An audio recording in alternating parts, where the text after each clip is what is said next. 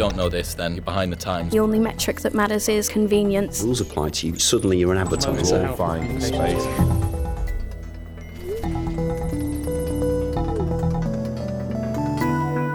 This week on Social Minds. You can't jump on every single bandwagon. If there is something you feel passionately about, think about, well, how does that impact my own organisation? And what have we been doing about it? And how real is it for us? And then be true and authentic to that if you feel that it's meaningful. Or frankly, keep quiet. I mean, just keep quiet. We heard all about inclusion and representation from two special guests. Firstly, Scott Morrison, who is the founder of The Boom, but runs his own mentoring program and has decades of experience working in the advertising industry for names like Diesel, Levi Strauss & Co. and Saatchi & Saatchi. Our second guest today is Arooj Aftab, the Diversity Campaigns Executive at Brand Advance, winner of the Asian Media Awards 2019 and the creator behind the Done With Diversity campaign. Yes, the events of 2020 have been a catalyst for meaningful conversations around race, gender, disability and inclusion. But where are we going, and what does the new generation have to say about holding the advertising and marketing industry and businesses in general to account? In this episode, we spoke about the issues surrounding the word BAME, the origins of the term diversity, and where the line gets drawn when it comes to tokenism. Everyone's treading on eggshells. They're walking on eggshells slightly because businesses have realised that they do not have representation behind the scenes to make diversity work. And to make diversity work, you need the inclusion or representation behind the scenes. All this and more coming up.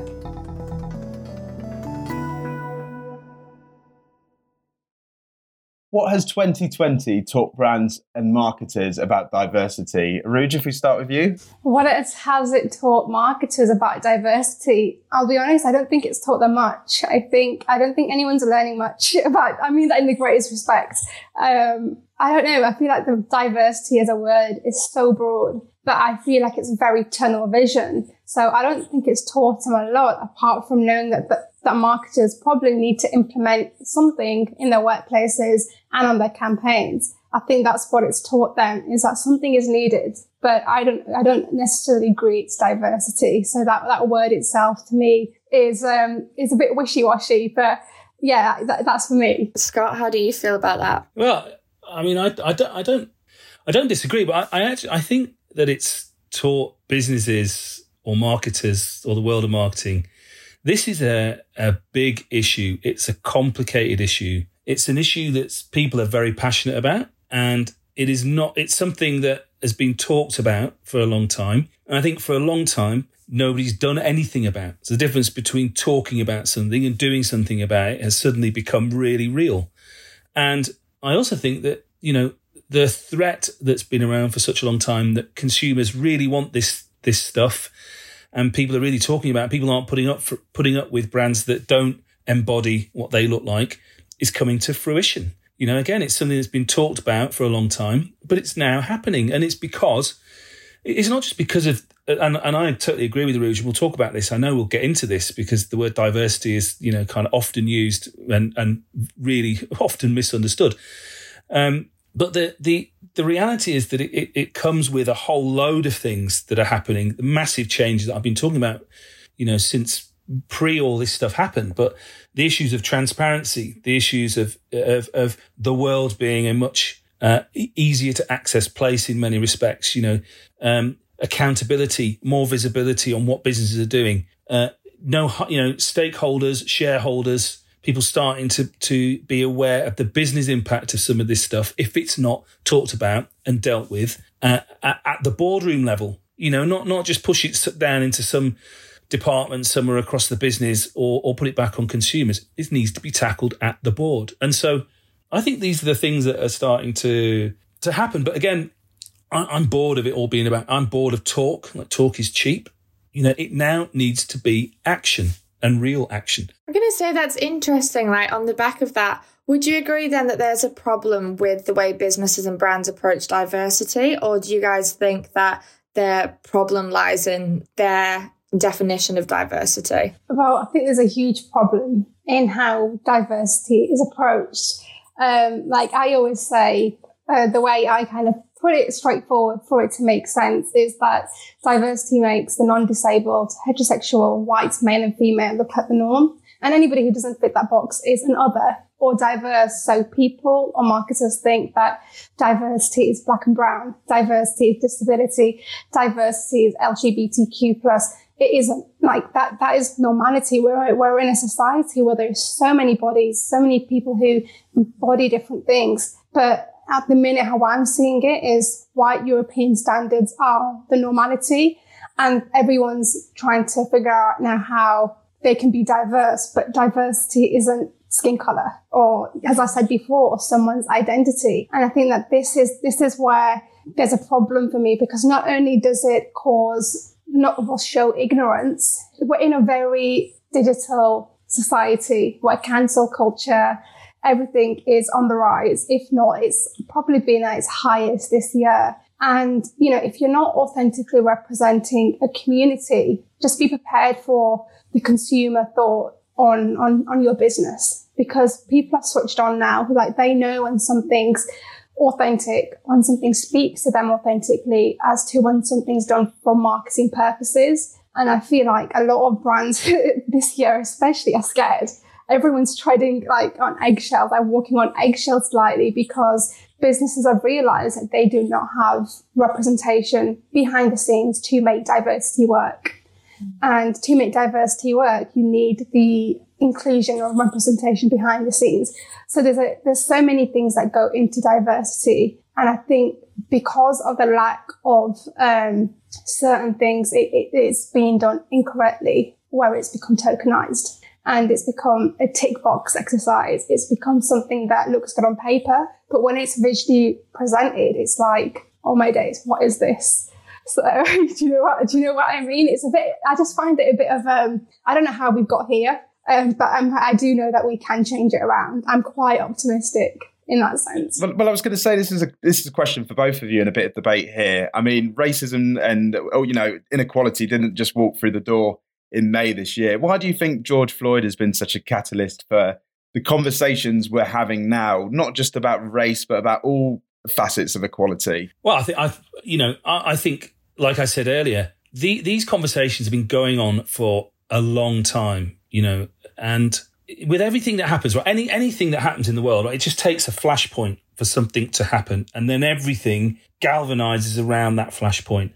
And, unfortunately, for George Floyd, and what happened to him, I mean, in that sense, it just so happened that in a moment of, the world just feeling lots of people feeling incensed and powerless, and they'd been shouting for a long time and they were tired and no one was listening to them, this moment happened. And, it's like anything. It's like the world at the moment anyway is a tinderbox for a whole load of issues, for a whole number of issues.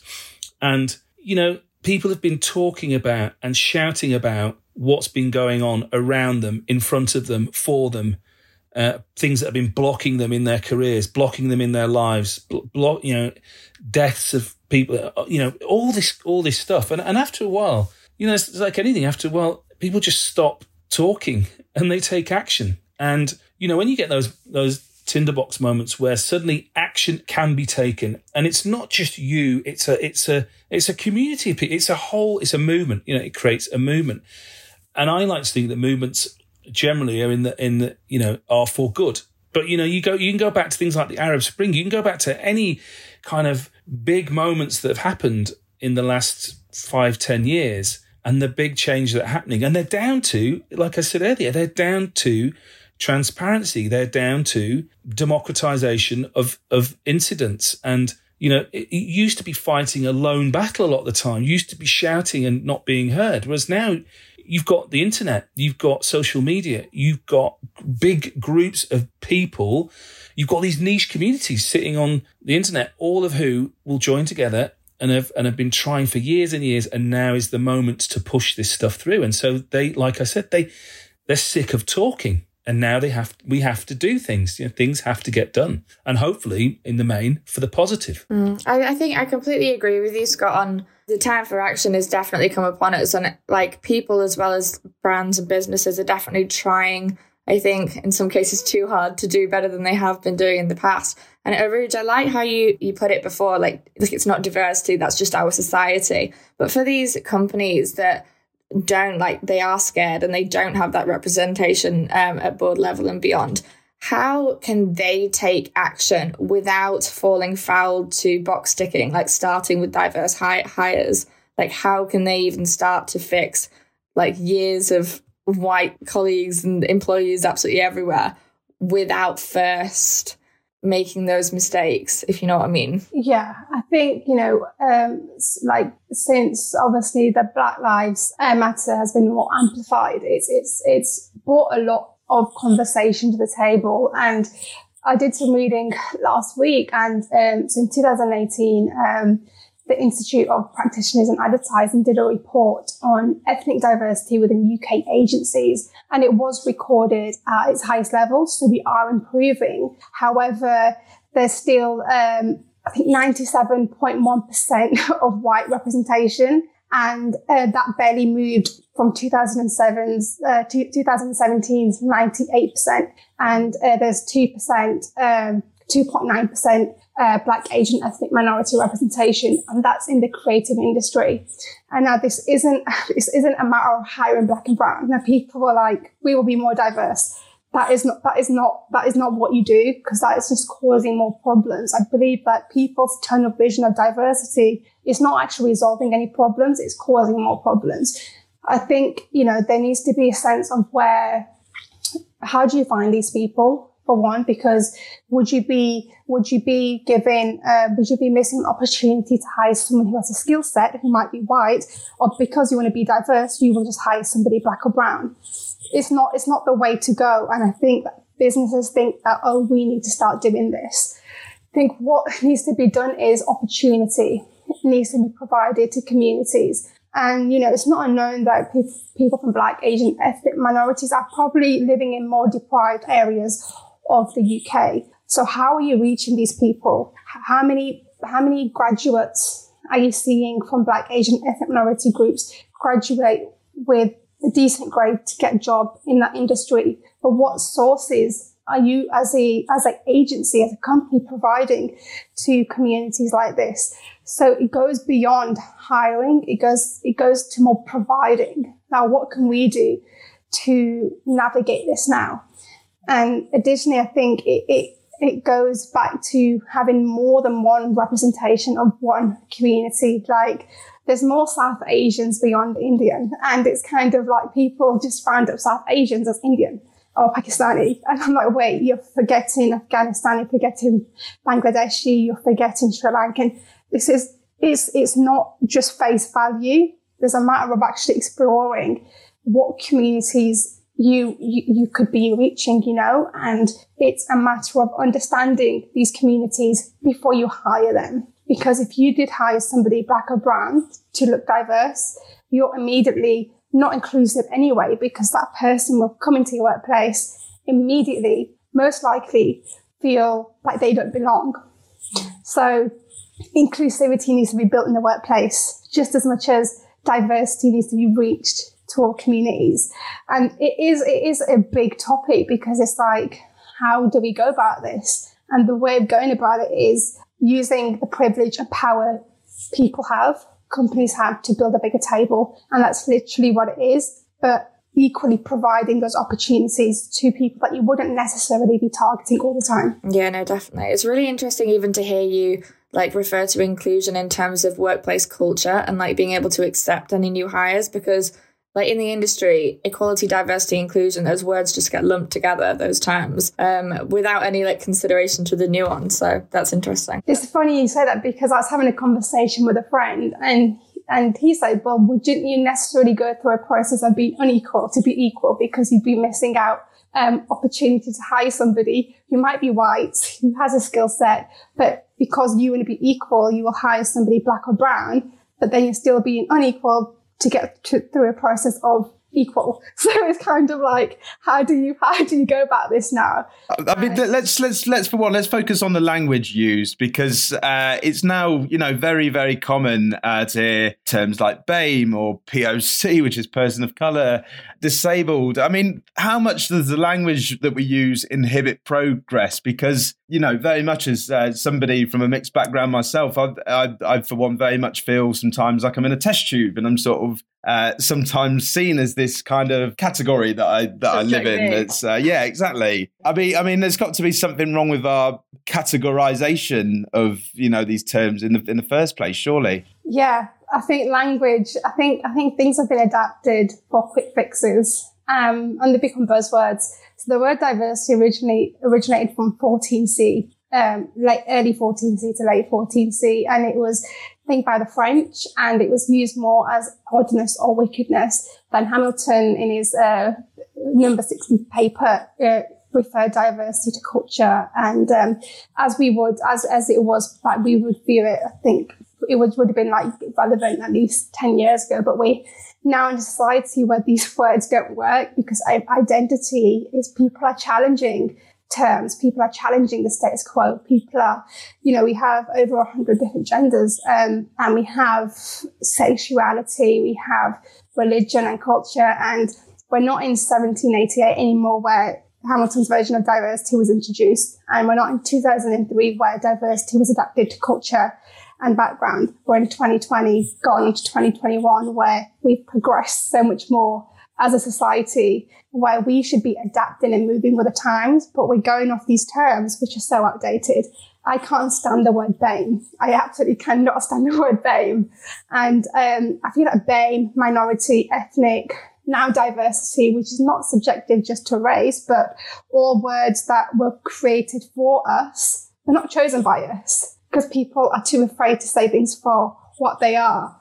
And I just think, I'm a brown Pakistani female. My experiences will never be the same to my black friend or somebody who's gone through different experiences, because the fact is that we have all had different experiences. So for the words BAME to group everyone together and then to sort of have the same treatment is not the right way, because everyone's experiences have been different. And I think BAME, POC, just rounds everyone up together as if you're a person of colour, you're all the same. It's still very us and them. I think we just have to be quite careful about, I agree to a certain degree, labelling people and labelling big chunks of people. Like, it's the same as saying Gen Z and millennials, right? It's like when used in and of themselves without the recognition of what sits behind that, then I think it's quite lazy. But I think the answer to both these questions, funny enough, the question that we talked earlier, Eve, about, firstly, the language that sits around how we collectively talk about it and how business talks about it, and then how does business then interact with that and make change at the top. And I think the most important thing is, the first thing is there just aren't enough conversations happening at the moment. And my belief is that all good action starts with really powerful and uncomfortable conversations. I mean, I often talk about in my operating system of business, unblock, unlock, unleash. Unblock. You've got to have those uncomfortable conversations in order to understand and to know what it is that you really want in your organisation to represent inclusion and diversity. And of course, I think where the laziness happens is people just go, well, yeah, you know what? As long as, I'll give you some examples. When Black Lives Matter suddenly, hit the news earlier in the year, I had a few people ring me up or email me and say, Scott, could you help us, tell us what to do in this situation, or can you give me that? Can we give you this and you give us your thoughts? As if I was the whole representation for the black, for anyone of colour, right? And to be fair, some of those people came back to me and apologised and said, you know what, we got that really wrong. And I said, well, but that's part of the issue, right? Is that we quite often, I'm saying our businesses quite often go for the lowest common denominator. They go for the thing that's easiest to fix. They go for the shortcut, and they don't have the bigger conversation with themselves to say, actually, what does this mean? What do we need to address? What does that really look like? Because I tell you, if businesses don't get over this kind of bundling everyone together, and they don't get over this recognising that there's a lot of individuals, I think, just as Aruj was making the point earlier, business is going to suffer. I mean, there are statistics that will show you that teams that are inclusive and have lots of people are really good for business for a number of reasons. Because they bring diversity of thought, which is my most important thing. You want conflicting experiences and conflicting viewpoints because you want to find blind spots in the strategy. You want to think about how things work for everybody, not just bundle everybody in and go, okay, well, let's all just, work this out. because we've all come from Oxford or Cambridge, so we've all got that kind of perspective. So, businesses are going to get hit hard, and they're going to lose certain consumer groups who won't buy from them, and they will buy from somebody else who really does cater for that audience. And I think the last thing I just want to say on this is, I know lots of fantastic, brilliant. I mean, Arooj is one. People from all sorts of different backgrounds, and also different genders, all sorts of sexualities, who would not, in any shape or form, want to be thought of as cap in hand. We need this to be able to succeed. And this is my issue with advertising and media and some of those industries, which is, it's all well and good saying, come and join this culture that we have, which feels really alien to you and you don't really want to be part of it, because why would you? But it helps us look like our numbers are going in the right direction. So that's all cool. The reality is, my route forward would always be, look at the brilliant work that this huge community outside of your own culture is creating. They're creating better creative work, better music, better art, better whatever, and find really meaningful ways to connect and grow and help those people shape their outputs, connect them with brands, connect them with businesses, connect them with different thinking. Because, frankly, I've got a wonderful young photographer, for example, who I've been mentoring. And it's like, why is he going to go and work in an ad agency or something like that, when he can go out, he goes and shoots his own stuff. His stuff is fantastic. He connects with loads of really cool people who are his age, different diverse views from everywhere. And he creates great work. He's not going to go and sit in an office for anybody. But you're not going to bring him in, but you can connect with him in a different way. You can work with him in a different way. He's not sitting there going, oh, woe is me, I can't get any work. Please give me something. He's like out there going, I'm doing it. And there's so many young people out there saying, I'm doing it. So there's also this kind of perception sometimes, I think, that people are sometimes looking for that step up. And I think there needs to be a reframing of that to say, actually, there's loads of young people I know from all different backgrounds doing incredible stuff. They don't need a leg up per se. They would like to work with brands, but frankly, they're probably doing better than some of the brands and agencies are doing anyway. Yeah, I mean, I agree with Scott there, because with my experiences, I found when I've been an employee, and I say these things, I'm not taking it seriously because I'm not management, so I need to listen. Whereas when I'm coming in from outsider, people suddenly want to listen. And I'm like, wait, I don't get this, because surely if you're hiring me, you should respect my thoughts anyway as an employee, if I mean well for the business. So I realized that, given the fact that we're in a pandemic and I'm freelancing, that it's kind of like, wow, am I better off just doing my own thing? Because businesses have normally say, we do things this way. And they don't want to listen to anything else, because I think it's a whole taking a risk in a safety net. And they're probably thinking, who am I coming in as an employee telling them how to do better? When it's not a threat, it's just productive progress, right? But as an outsider, I can say I've got far more attention from brands than I have been as an employee in a workplace with the same message. Nothing's changed. The message has been the same, but I've just been on the outside talking to them in the inside. And, it's like, well, how can young people be taken a bit more seriously without being defined as millennials or sensitive generation or snowflake generation? When I don't think we're any of those. I just think we are just trying to pick up the pieces of how damaged society has become. Well, I was going to say, this brings us on to an interesting point, because in terms of the influencer marketing space and with creators and whatnot, I'll start with you, Arooj, but what have been your experiences of tokenism? Have you ever had an experience where you felt this feels very tokenistic? They've asked me because I'm a young Asian woman and they're looking for, somebody to fit that bill, or does the conversation sometimes feel a lot different? I'm sure there's times when it's not like that. Yeah, and I've definitely felt like that. But I like to, when I get people coming to me, I like to think of it as a very positive approach. Like, it's really weird because I'm always in a predicament of, do I do this for a representation because there's nobody like me? But I also know this is very tokenistic. And it's, for me, like, it's a hard one, because as tokenistic as it is, there's still not enough people that look like me. So I feel like I want to do this. I want to do what's being asked because this could be a good opportunity for me and pave the way for people that look like me. And it could share my story a bit more and my message. But at the same time, I know this is very tokenistic.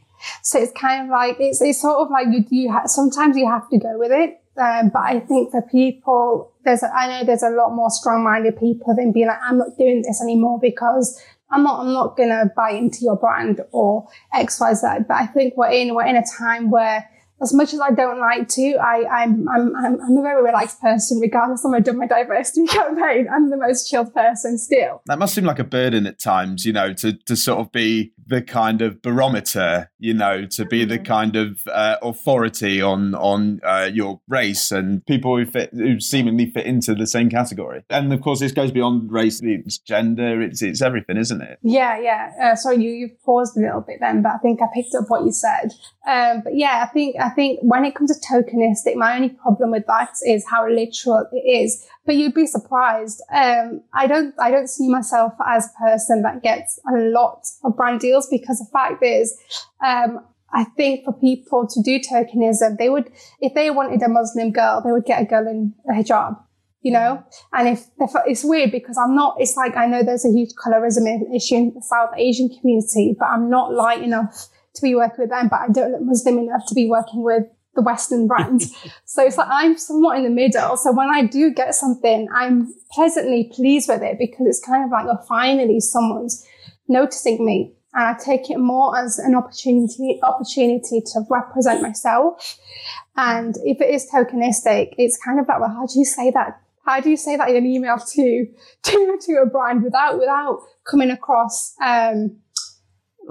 without it coming across as a disrespect? Because whenever I like to go back to people, I like to go back with progress, not a problem.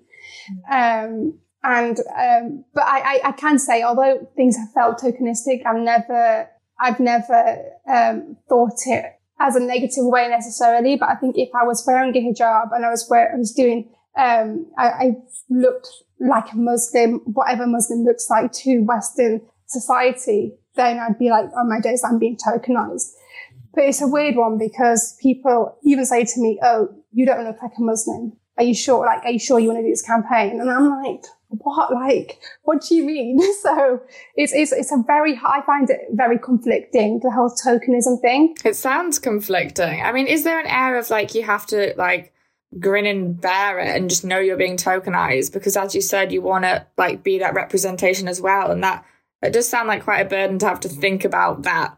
Every time you want to go and talk somewhere, but is there an air of responsibility and maybe being okay, say if this generation of people just has to be the first to be box ticked, and then maybe we're holding the door open for people who come after and normalizing it. Yeah, I mean, I do as many things as I can because I don't see many young Muslim women, particularly in the fashion industry, creative industry, speaking even a household name, but we're talking about British in Western media, and I struggle to name them. So I would love to go through what I need to go through and pave the way, because I think when an opportunity comes my way, I will take it. If it's authentic to me, not that I take every single thing, but if it's authentic to me, for me, it is that thing of, all right, this feels very tokenistic, but this is my time to represent. And if I decline this, I'm not going to be represented because I find it hard enough to get work. I find it hard enough to get noticed. So this opportunity has come my way. Let me just take this. But I will speak about it, the tokenism side, and, use, if people want to use me, I'll use them just as much as they want to use me. So use their platforms. I think that's a great point. And I think that is at the heart of this, because the tokenism debate is kind of really rife. And I think there's two ways around it, which is, firstly, whenever you're going into anything and representing a position of representation, where you're gonna be held accountable for your views or who you are, then you have to think about, okay, what am I going to get out of it, and what am I going to help other people get out of it? So I often think about that, when I think about if I'm speaking somewhere, or if I'm joining a board or something, or I'm going to go and work with a client, and if that they're going to, you can record a keynote and you're on a, big group of people, and it's, really representative of lots of different perspectives, lots of different people, lots of different, just let's say in a diverse sense, then I think that's just hugely important. That, and then, you say, right, well, I want these people to be able to have access to it as well. I want to make sure that you're giving people who don't have access to this sort of thing access to it, or you share the video with, I mentor lots of people from all sorts of backgrounds, and I'm also a trustee of the Marketing Academy, and we work with young people from disadvantaged backgrounds who are just incredibly smart and, just need the access to a role. When they're in there, they're fantastic. But you're helping educate other people and help. I don't see myself as a role model anyway, but you're helping young people see that there are people who look like them, or who they know, or who they see around about them, who are doing things differently and who are, representing at a different level and are working in marketing if that's where they want to be, or they're doing this and that, or they've got ideas, or they've got their own business, or they're a startup founder or whatever. And I think that you always have to weigh those things up, right? It's like, as long as I'm going to create access for other people, and it's going to give other people a point of reference that they don't already have, and how can whoever I'm working with help me make that point? Then I'm in. Yeah, there's like a level of compromise, isn't there? It's like a level of compromise where, all right, it's not necessarily the best thing, but it's an amazing thing. Like, any opportunity is amazing, and I'm very much the same. Of I want to pave the way for people like my little sister, people like the younger generation that are all like, whether you're in the creative industry or not, it's opening the doors. And I don't believe although many people have tried to open the doors, I believe that this generation is powerful because we have social media. We are unapologetically vocal, and we will say what we need to say and wait for brands to acknowledge and wait for statements. And if they're not there, my generation will force these statements to come out. So it's kind of like, we're very much like playing kind of a very strong role, I think, in today's society. And it's different to what it was 5 years ago, 10 years ago. It's more amplified. And I believe that, regardless of an opportunity being tokenistic or not, I'd like to think that I can compromise with the opportunity and open up the doors, as well as using platforms to promote myself in a way, I guess. Do we see in 2020, many would still say there's still a proverbial glass ceiling. So we've gotten used to seeing, well, Scott, I suppose you're a perfect example of this. Somebody who's gone to that board level at some major brands. You're obviously a fantastic CV, brands like Diesel, I believe, and came through Saatchi's before that. We're used to seeing, obviously, a lot more sort of inclusion at certain scales within business. But is it a problem that many people who are listening to this might be like, oh, when I look at my executive board, it is still predominantly white, middle class?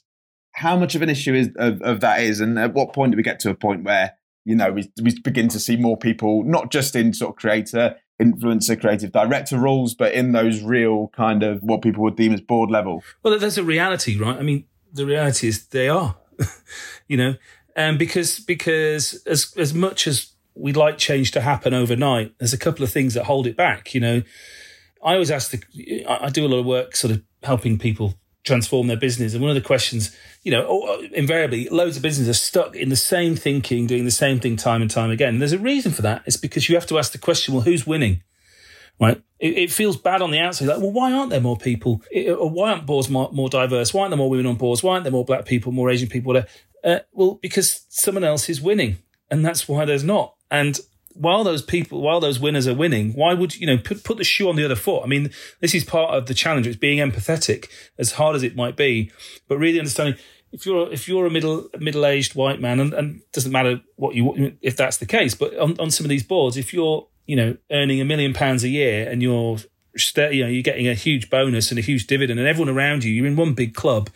And everyone can make the same jokes, and everyone can go out for dinner in the evening. Everyone knows each other's kids and their wives and everything else. And it's all one big fun party. Why are you going to change? And so the reality is that isn't going to change overnight. And also, I also don't think that the way to do it is just to drop and parachute people in, more women in, more black faces, more Asian faces, if they're not capable of doing the role. The truth is there are loads and loads and loads of incredible leaders out there, women, black men, black women, Asian women, Asian, whatever colour that you want to look at.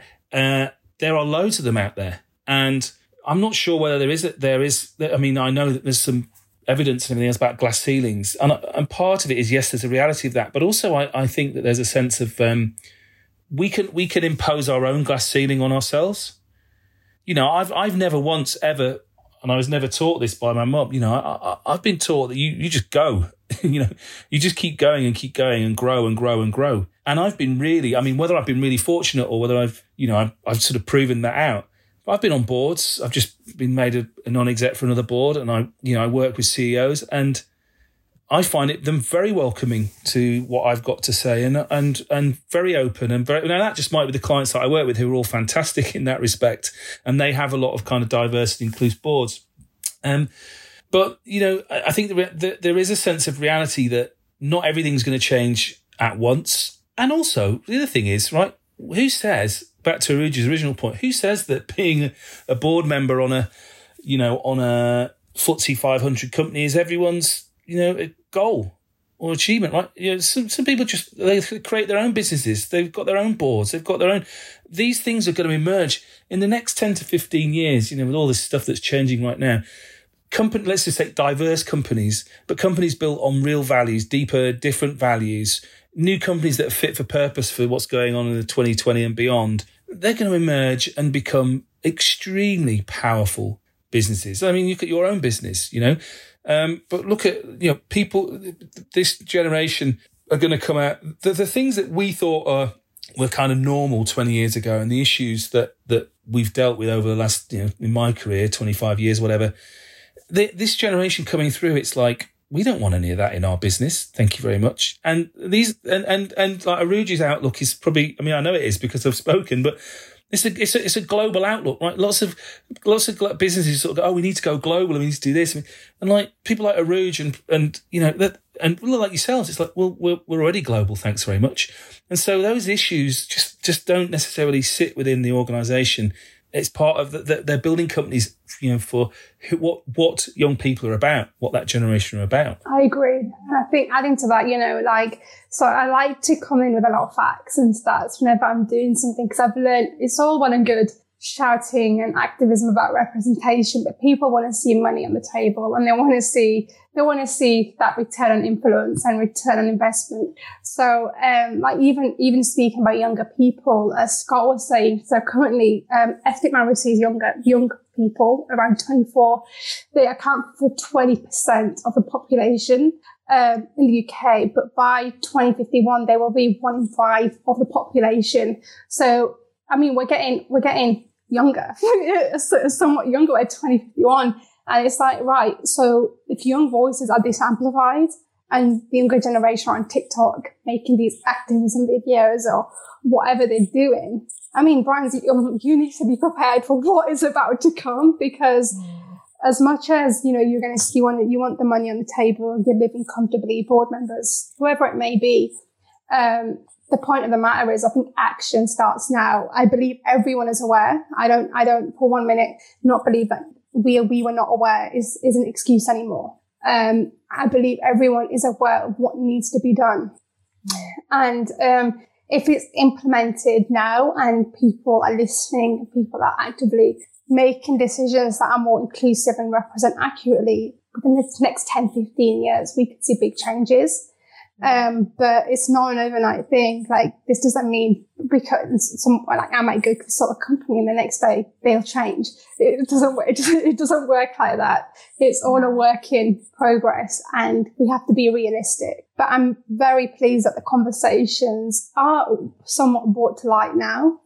And whether it's this pandemic that's allowed us to consume information more directly and feel sensitive to issues, and whether it was the Black Lives movement being amplified, I just feel like I'm hoping that there's going to be a lot more compassion and empathy in what needs to be done. And a lot of it comes down to not being ignorant, but education.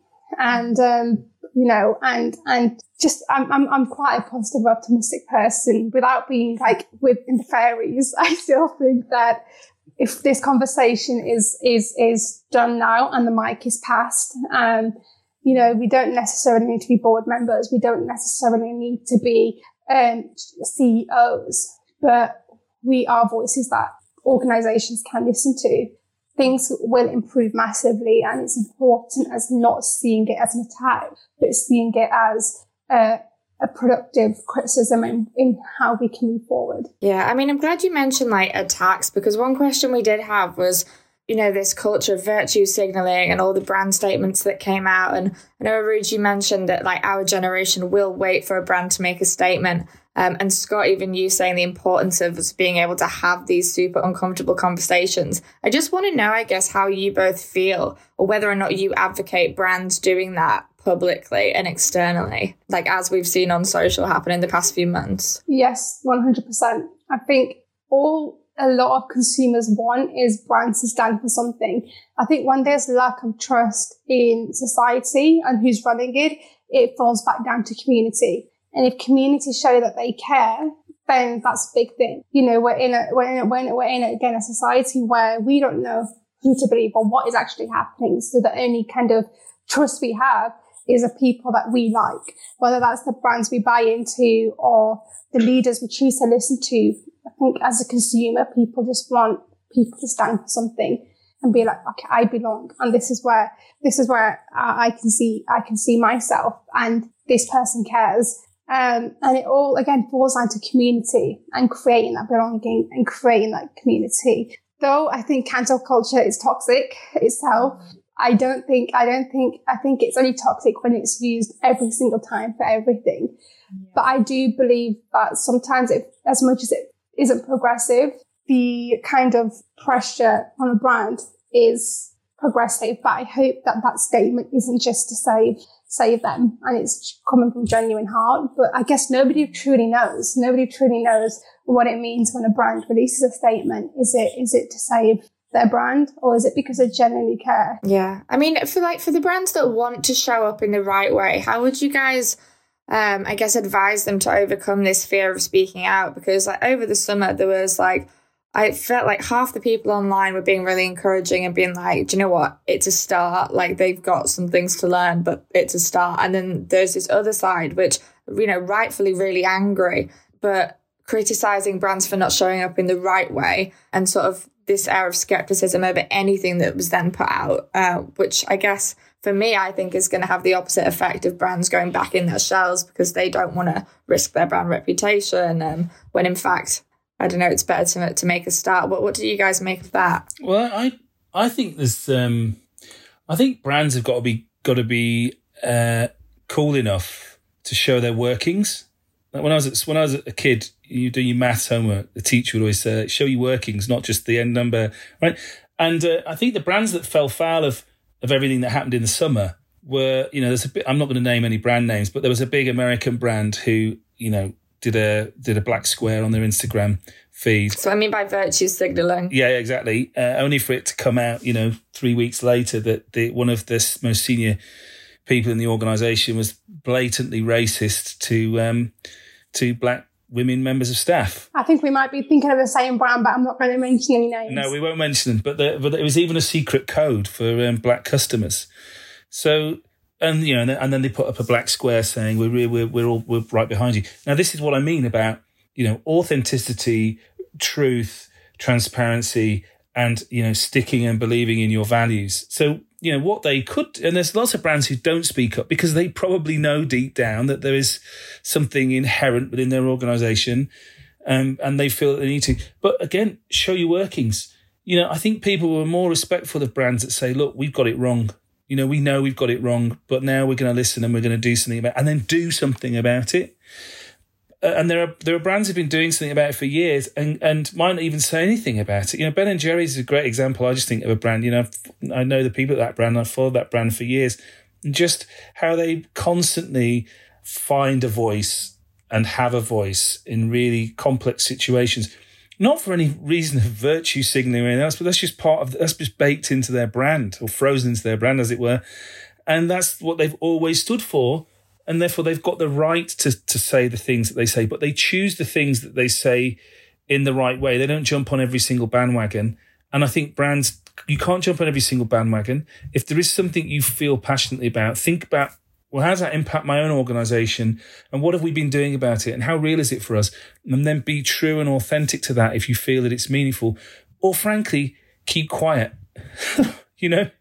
I mean, just keep quiet. No, I agree. I think even with Scott, like the Black Square, and a lot of brands posted, but I find in the influencer marketing industry, I found it massively contradicting. I won't mention any brands, but let's just say a lot of brands that appropriate Black culture didn't work with a single Black influencer during that year, from January up until the summer. As a Black Square, they suddenly start posting Black models who have model wear clothing.